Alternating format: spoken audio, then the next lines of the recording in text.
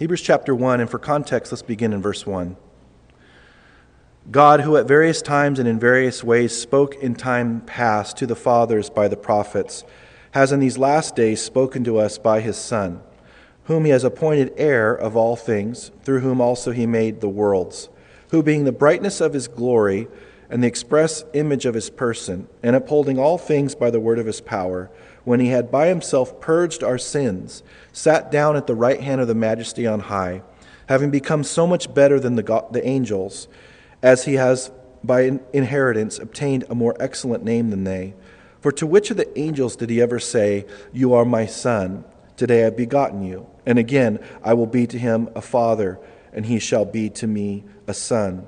But when he again brings the firstborn into the world, he says, "Let all the angels of God worship him." And of the angels he says, "Who makes his angels spirits and his ministers a flame of fire." But to the Son he says, "Your throne, O God, is forever and ever. A scepter of righteousness is the scepter of your kingdom. You have loved righteousness and hated lawlessness. Therefore God, your God, has anointed you with the oil of gladness more than your companions. And you, Lord, in the beginning laid the foundation of the earth, and the heavens are the work of your hands. They will perish, but you remain, and they will all grow old like a garment.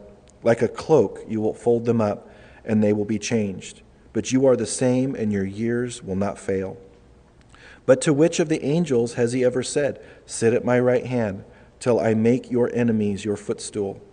Are they not all ministering spirits sent forth to minister for those who will inherit salvation? Let's pray together. Father, we are so grateful for your word and all that it means to us, and we know that it's far beyond anything we could ever imagine it to be, Lord, in its sufficiency. But we are grateful, Lord, that you've called us to build our lives upon it, not just hearing it, but doing it, Lord, by your grace and by your power. I pray that you'd use these verses, Lord, to further conform us into the image of Christ, to make us more gracious with one another, to be more patient with one another, to be more loving, to be more available for your Spirit's use in one another's lives. Help us, Lord, as a family to love one another boldly. We thank you, Lord, that you love us boldly. Help us to love others with the same love with which you've loved us. We commit this time to you. We ask that you'd set it aside for your holy use. In Jesus' name, amen. Please be seated.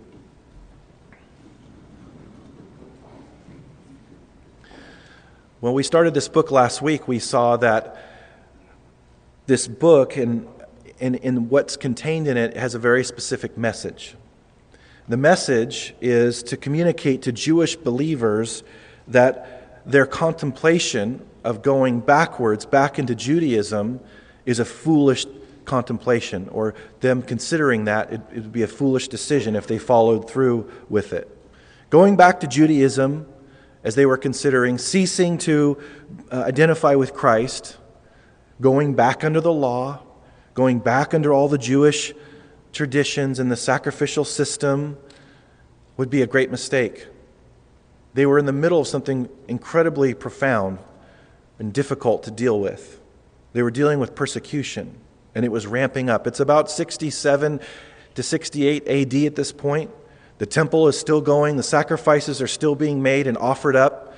But God knew that that was about to cease, that he was going to allow Titus, the Roman general, to come in and overtake that temple. And as Jesus prophesied, not one stone would be left. And they did such a thorough job that every single one of those words was fulfilled. He really did allow them to throw down every massive stone. And the retaining wall that's there in Jerusalem today was what's referred to as the Western Wall. That wasn't part of the temple.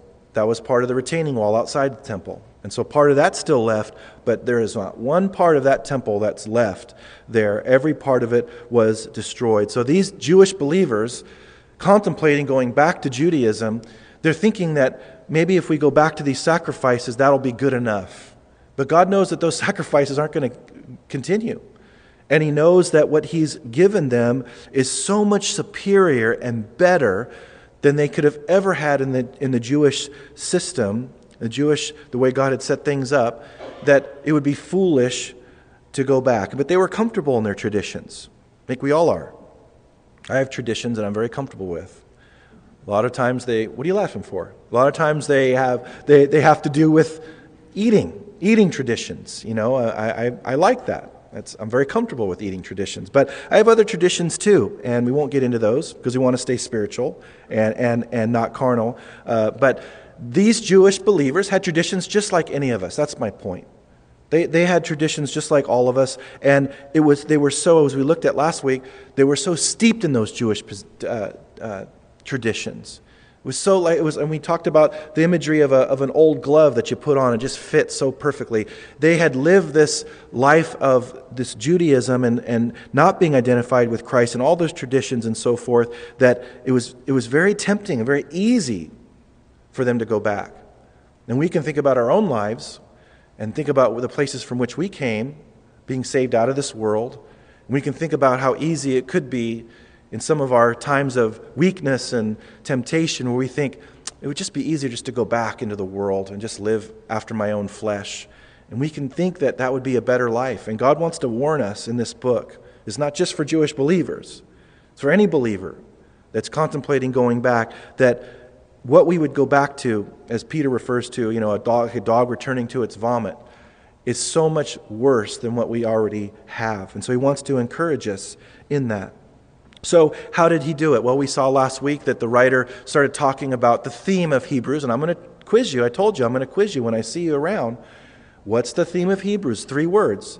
Jesus is better. Very good. You're listening. That's great. That's very encouraging.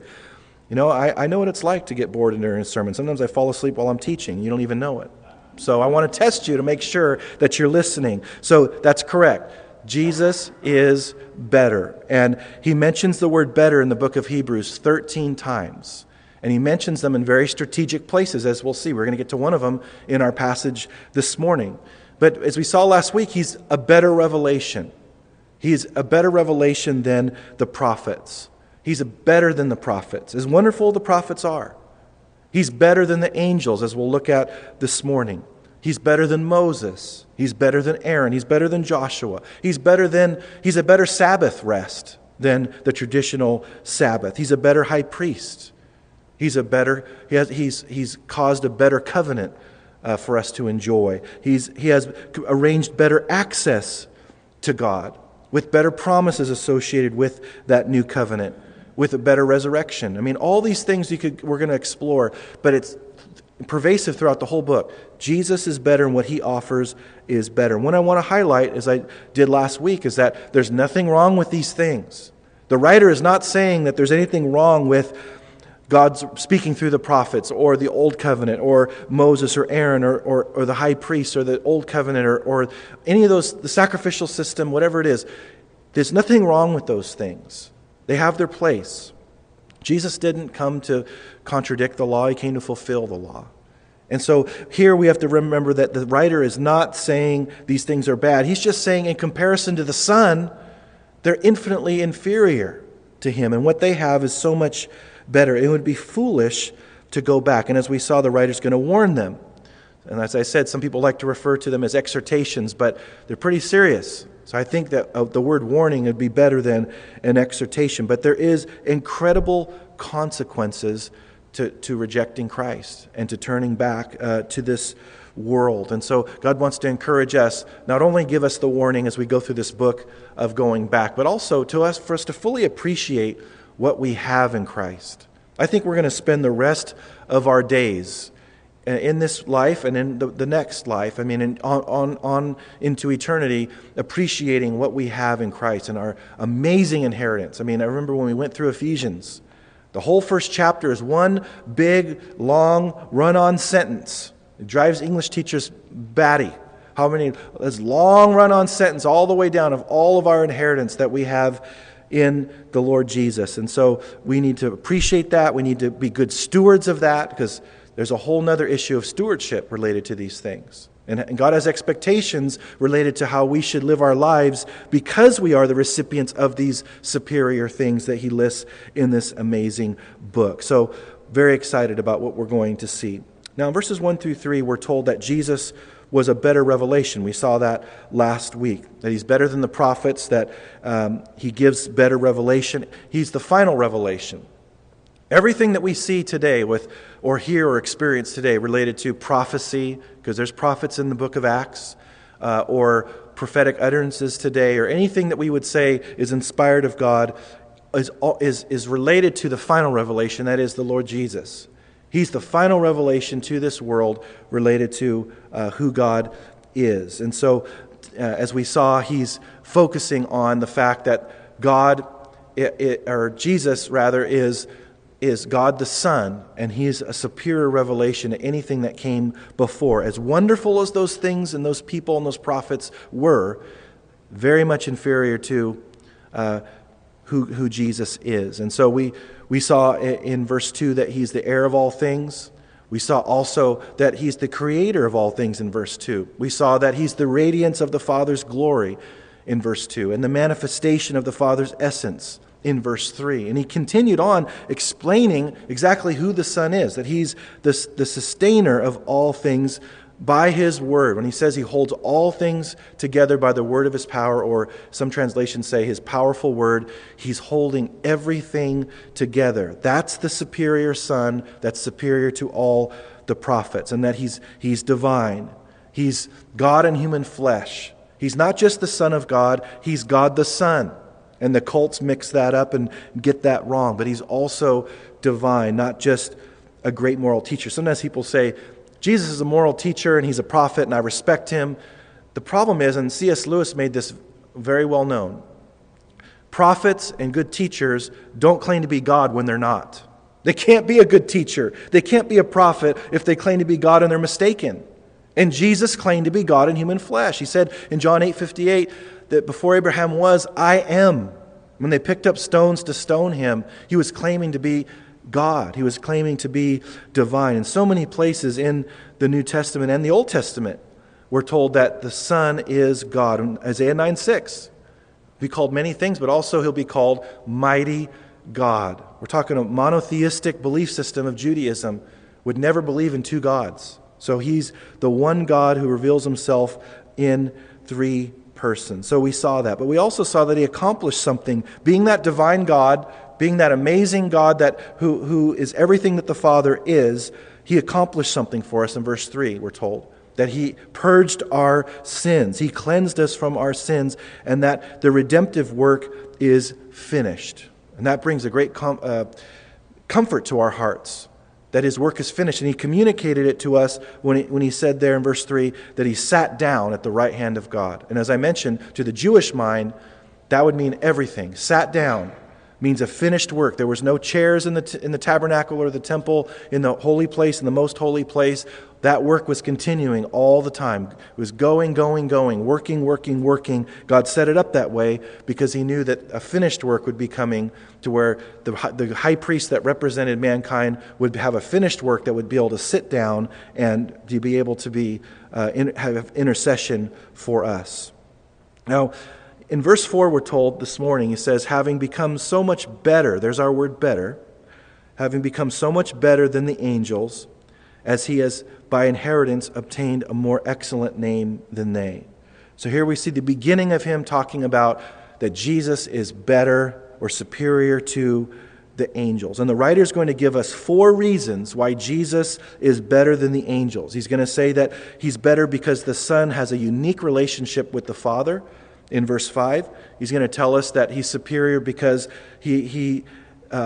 because the inferior always worships the superior. The angels of God worship the Son, and you always have the inferior worshiping the superior.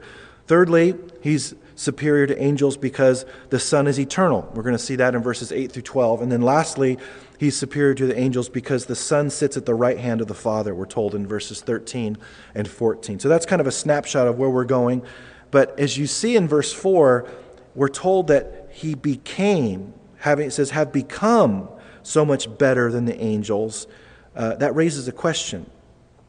If Jesus is God, how could he become better? Wouldn't he always be better than the angels? And I think the way it's worded, it can be a little bit confusing, because what he's really getting at is that Jesus is a finished work upon the cross. His death, his resurrection revealed something. It revealed to all mankind, it demonstrated to all mankind that he is better than the angels. He was always better than the angels. But it became apparent to everybody that is watching, all mankind, that he's better than the angels based on what he accomplished as the Son who came as the Messiah and died for mankind's sin. So as the God-man, the Messiah who finished a redemptive work, he and the Father are equal, but his name has it's famous now for being that redemptive Messiah that came, that conquered death, hell, and the grave. And so he proved or revealed himself to be better than the angels, because no angel could ever do that, and no angel did that. So he gets now to the Son's unique relationship with the Father in verse 5. He says, "For to which of the angels did he ever say, 'You are my Son, today I have begotten you'?" Now this is the first of 7 Old Testament scriptures. I told you that last week that the writer is going to make a biblical case for Jesus being better. He's not just going to tell those Jewish believers to believe him because he says so. He's going to give biblical evidence that Jesus, from the Old Testament, that Jesus is superior and better than the angels and everything else that he mentions in the rest of the book. He's going to give biblical support for that. So he's going to give us 7 Old Testament scriptures. You can look up the specific references on your own. I'll mention maybe a few of them. But 5 of these Old Testament references are from the Psalms. 1 is from Deuteronomy. He quotes from the Septuagint, the Greek translation of the Hebrew Scriptures. And then 1 is from Samuel, from 2 Samuel.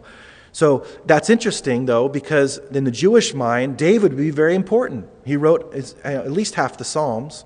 And of course, Samuel would be just after Moses in terms of the preeminence of them being accepting them as prophets and spokesmen for God.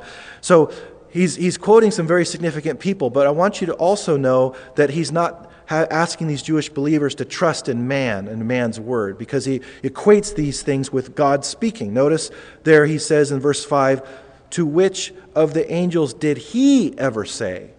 So he's equating these scriptures with God speaking. He's equating what these men wrote as inspired, as the inspired word of God. And so that's very important, because that's the standard. Everything has to be seen as related to the Word of God, as this is God speaking. It's inspired by God, and so that's what he's pointing to.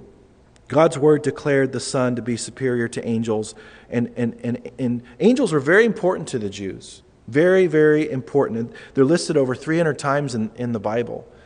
And so in the Jewish history, you can't separate what God did in their lives from the ministry of angels. And as Gentiles, it's hard for us to remember that and think about that. But they were so steeped in their history and their culture and the scriptures, you couldn't divorce their thinking from the ministry of angels and their history. You think about all the way back to the garden when God put angels to guard the garden. So after they fell, they wouldn't go back and eat from the tree of life. And you think about, Abraham would be probably the most important person in their history. And you remember that there was 2 angels along with Christ in an appearance before he was incarnated there, and these 2 angels were speaking to him, and it was all about Sodom and Gomorrah and Lot and so forth, and they were even involved in helping Lot come out of Sodom there. And so they had a very, very powerful ministry in the Old Testament. And you think of the one time where one angel slew 185,000 Assyrians. Just one angel. It didn't even mention his name. Someone has said that it didn't even, say this is Bob or this is Larry the angel. It didn't even think it was important to mention the name of the angel. Just an anonymous angel slew 185,000 Assyrian troops dead. You think of the tabernacle and how they had them weave pictures of angels within the tapestry of the curtains and the walls of the tabernacle to remind those priests of heaven, and how there's angelic hosts all surrounding the whole environment in heaven to remind them of that. I mean, it was all through their history. The Holy of Holies, you had 2 angels that had their wings folded over the mercy seat there to remind them of angels. And so it's very important in their history. Even in Isaiah, in chapter 6, when we're told that Isaiah has a picture of heaven, he sees a vision of God there on the throne and so forth. It says this in Isaiah chapter 6. It says, "In the year that King Uzziah died, I saw the Lord sitting on a throne, high and lifted up, and the train of his robe filled the temple. Above it stood seraphim. Each one had 6 wings. With 2 he covered his face, with 2 he covered his feet, and with 2 he flew. And one cried to another and said, Holy, holy, holy is the Lord of hosts. The whole earth is full of his glory. And the posts of the door were shaken by the voice of him who cried out, and the house was filled with smoke. So I said, Woe is me, for I am undone, because I am a man of unclean lips, and I dwell in the midst of a people of unclean lips. For my eyes have seen the King, the Lord of hosts. Then one of the seraphim flew to me, having in his hand a live coal, which he had taken from the tongs from the altar. And he touched my mouth with it and said, Behold, this has touched your lips. Your iniquity is taken away, and your sin is purged. Very important ministry that these angels had in the lives of God's people. And so you go through the whole Old Testament. Balaam's donkey saw an angel and was kind of trying to get out of the way and kind of crushed his leg, and he was mad at it, and the donkey spoke back. And it's really bad when you lose an argument to a donkey.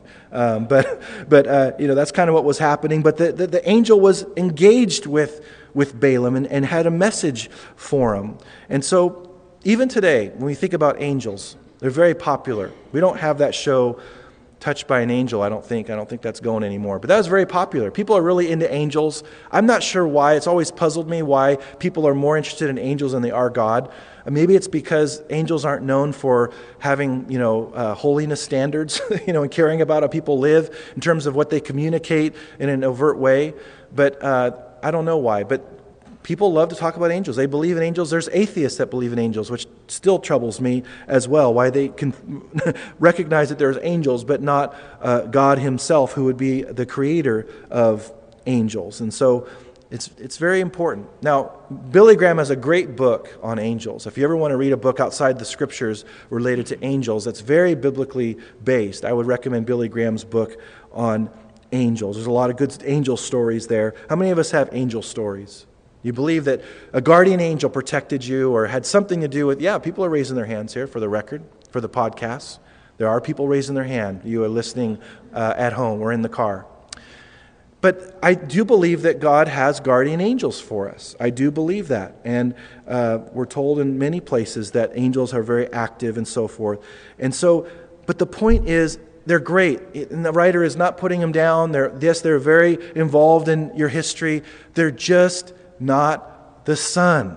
You have the Son. He is so much better than the angels. And that's why the quote in Psalm 2, verse 5, when he says, to which of the angels did he ever say, You are my Son, today I have begotten you? The answer is none. He never said that to any angel. And he's trying to remind these readers, these Jewish readers, that there is no time in history that he ever called an angel his son. Now, he calls sometimes angels sons of God, and that's something entirely different. But it's not the singular, Son of God, the Son of God. That's something that's designated for the Son of God, and he never refers to angels in that way. It's important for us to know the word begotten there in verse 5 is speaking of the incarnation. The cults like to use that to try to say that Jesus was created. Jesus was never created. He never had a beginning. If he's God, he has to be eternal. And so he never had a beginning. And so they like to say, well, he's begotten, see? But that just means that, in the New Testament especially, it means that he's unique. But he's talking about when he brought him into the world, when he brought him into this world and had the incarnation occur, that was the fulfillment of him bringing forth his Son and proclaiming to the world, this is my Son for you, and he's going to forgive you of your sins. But he continues, he says there, the rest of verse 5, I will be to him a father, and he shall be to me a son. And this is a quote from 2 Samuel chapter 7, verse 14. The context is David is having great prosperity at this time, and he wants to build a house for God. He wants to build a temple. And you know how God is when you have something in your heart to do for him, so often he will come and he will just one-up you and say, well, you want to do this for me? Well, I'm going to do this for you, and blow your mind. And that's what he did to David. He said to David that I'm going to build you a house. And he talks about that his lineage and his descendants were going to be blessed, and he's going to have someone on the throne forever. And that basically the Messiah was going to be one of his descendants there. And so that's what he quotes. And that's interesting because God always overwhelms our desires to bless him with even greater blessing. You can never outgive God. And here David had in his heart to bless God by building this temple. And God says that it's not going to be you. You can prepare everything, but your son's going to be the one that's going to build it, Solomon. And Solomon did. And so he blesses him and he overwhelms him with his grace. And I'm sure that meant so much to David. And then he says in verse 6, "But when he again brings the firstborn into the world, he says, 'Let all the angels of God worship him.'" And this is a quote from Deuteronomy 32, verse 43, from the Septuagint, from the Greek translations. A little bit different in ours, but he's quoting from the Greek translation there. And he's saying, though, that Jesus is the firstborn, that he is, when he brings his firstborn into the world, the firstborn does not mean the first one actually born.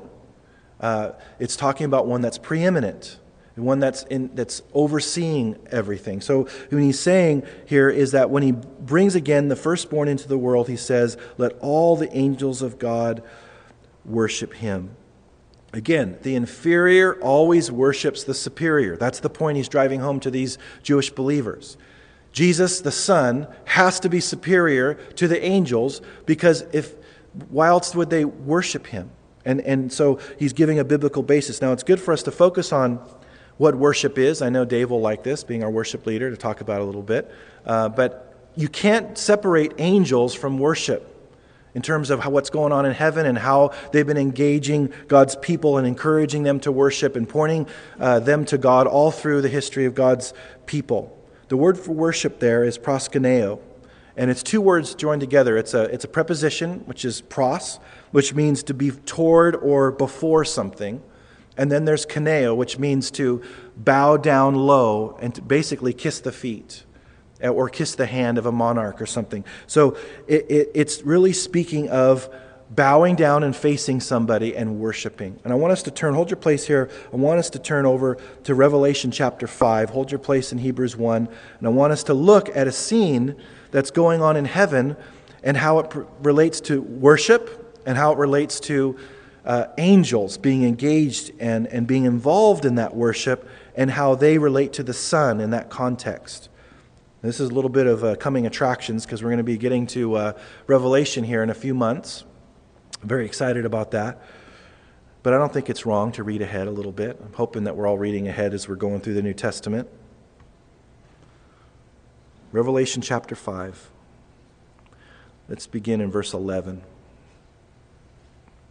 It says, "Then I looked, and I heard the voice of many angels around the throne, the living creatures and the elders, and the number of them was 10,000 times 10,000 and thousands of thousands." That's a lot.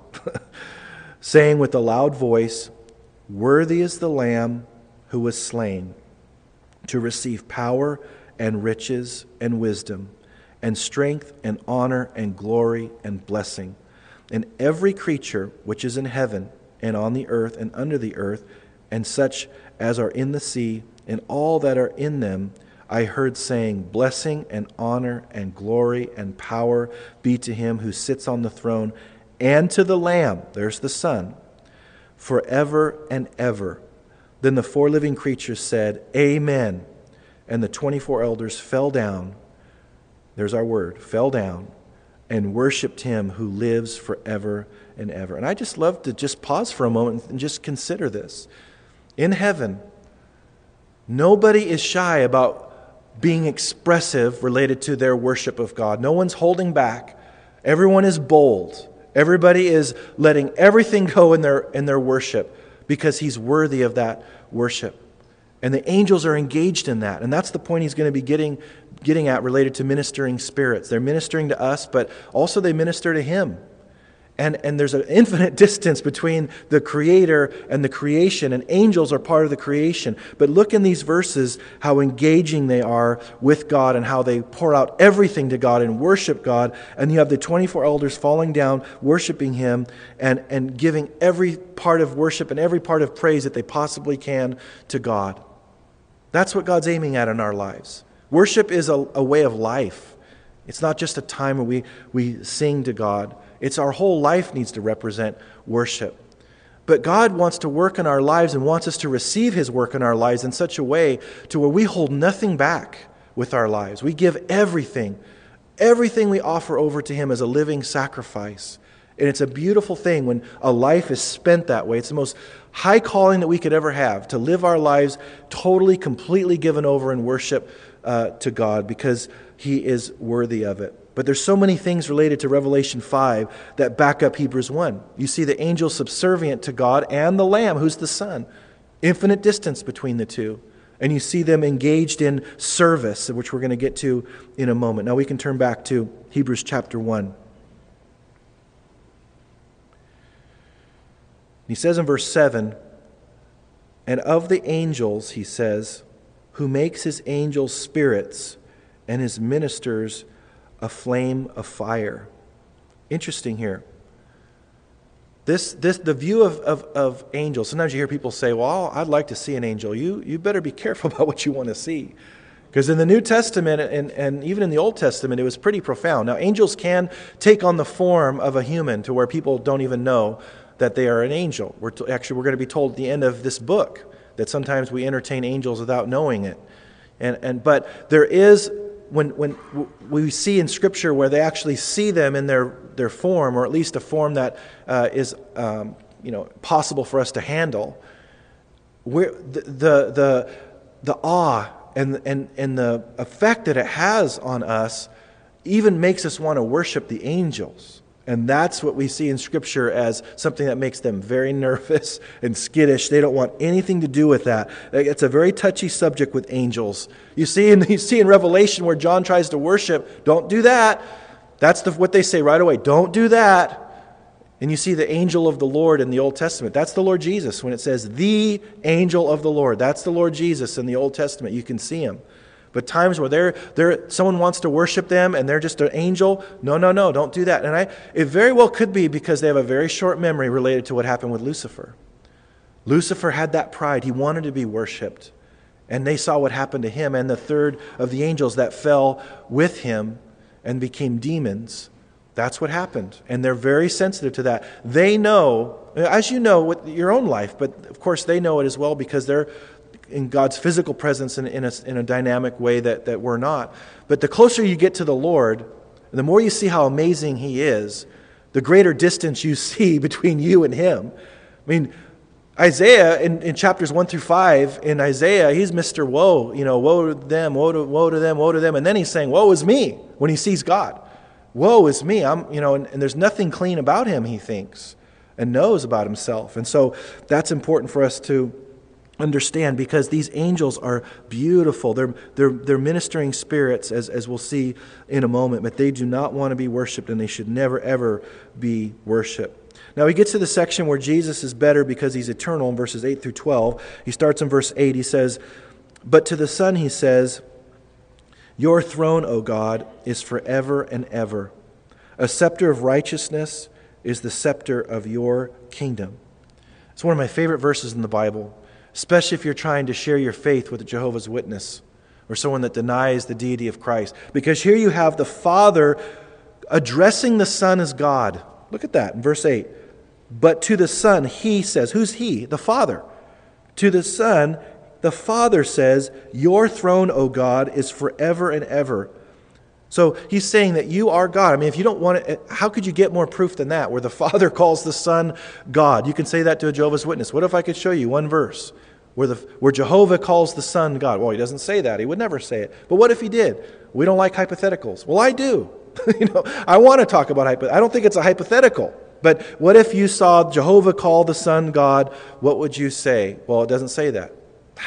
Give me your King James Bible, not your New World silly clown Bible. I want to see your King James version, because you do believe in the King James, right? Yes. Okay. And you take them to this verse, and they're just reading it over and over and over and over and over, and can't believe that it says what it says. Your translation changed it to God is your throne. That's how they interpret it in their clown version. God is your throne. They change it completely. But here, Jesus, it can't be mistaken. He's being called God by the Father. And then he adds at the last part of verse 8, a scepter of righteousness is the scepter of your kingdom. What's a scepter? We don't really talk a lot about scepters. They're like an ornamental kind of ornamental rod which symbolizes a monarchy, or what the kingdom, or what the king represents. That's what a scepter is. And so he says, that's the scepter. That's what symbolizes our king. That represents his ministry and what he's about and how he is among his creation. He's righteous. And I love that. I am so tired of being ruled by unrighteous man and having kings be wicked and corrupt. I'm ready for Jesus to rule and reign in this world, because he will reign with a righteousness that we need. Then he continues on that same line of thinking in verse 9. He says, you have loved righteousness and hated lawlessness. Wow. That's good for us to see as his people, isn't it? If he loves righteousness and hates lawlessness, don't we think, or don't we realize that he's wanting to work in our lives to where we are loving righteousness and hating lawlessness in an increasing way? But in our culture, with entertainment and all these things that encroach upon our devotion to the Lord, we get desensitized and we stop hating lawlessness. We will pay money to see it and to be entertained by it. And I exhort myself. It's very searching. God loves righteousness and he hates lawlessness. He knows what lawlessness does to people that he loves. That's why, as I've said for a long time, sin isn't funny. Sin is not funny to God. It causes damage to people that he loves. We had these children up here earlier. We think it's funny if they had sin committed against them, and even in the smallest way. We don't think it's funny. Well, God has so much more of a pure heart towards us than we could ever have towards these children. He hates lawlessness. He hates those things because he loves people so much. So he says there also, therefore God, he's calling him God again. Look at there. Therefore God, your God, has anointed you with the oil of gladness more than your companions. Jesus was anointed with the oil of gladness more than any other person in this universe. And that separates him from anyone else. He was anointed and he was blessed way beyond any angel could ever be blessed by God. So what angel did God ever say, you're God and you have a kingdom and you have a scepter and it's righteousness and all these things? No angel ever had the Father say that to them. So he's just making it such an airtight case. But he continues with how the Son is eternal in verses 10 through 12. He says, verse 10, and you, Lord, now that's the word Yahweh there in the Old Testament that he's quoting from. And you, Yahweh, in the beginning laid the foundation of the earth, and the heavens are the work of your hands. They will perish, but you remain. And they will all grow old like a garment. Like a cloak, you will fold them up, and they will be changed. But you are the same, and your years will not fail. The heavens and the earth are fallen. They are passing away. We're told in Romans that they're groaning, waiting for the redemption of the sons of God. And so God is saying here through this writer, by the Spirit, to these people, these Jewish believers, that no angel ever had the longevity that the Son has. As he says, you laid the foundation of the earth. He's already told them that he's the creator. He's already covered that. But he's mentioning it again. You laid the foundation of the earth, and the heavens are the work of your hands. No angel ever created anything. And it says, they will perish, but you remain. In other words, the immutability of God, he doesn't change. He's never going to change.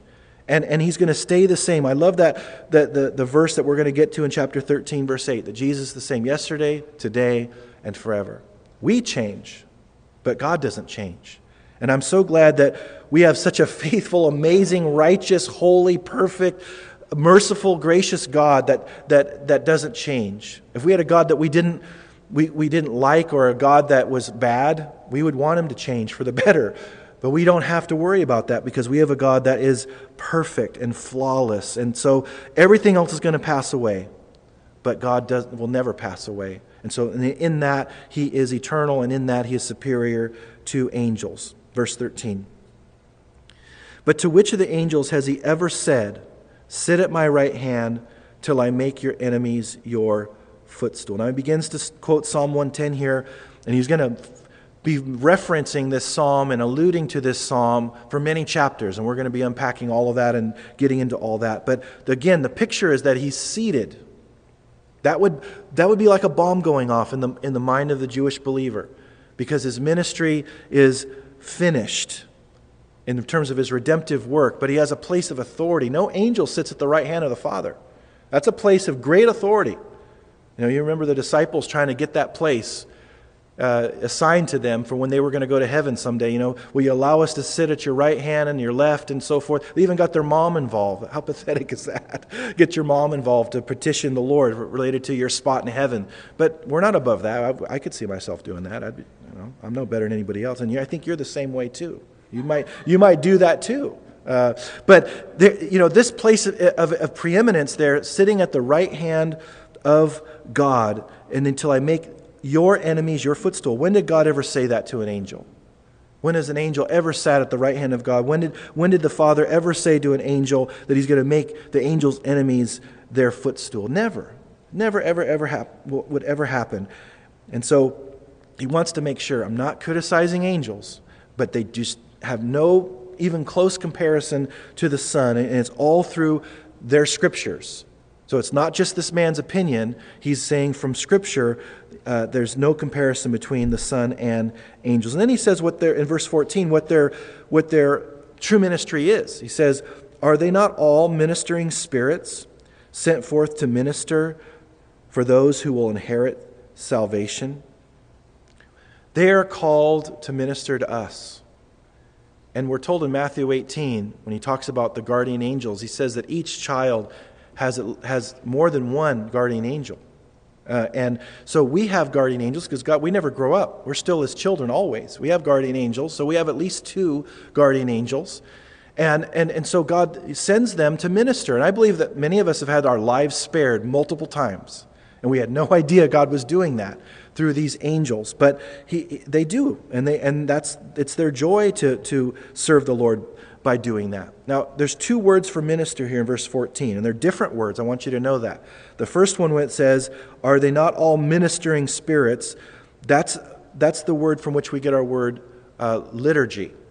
And that is talking about an official public service. Like the priests in the Old Testament, they would give service to the Lord. They would do their official duties, their public duties as priests. And that's the word that he uses. But then he uses another word. It's a verb there, and it says that these ministering spirits are sent forth to minister. That's a whole other word. That's the word from which we get our word deacon. And that's talking about very practical things. It's actually literally waiting on tables or doing errands.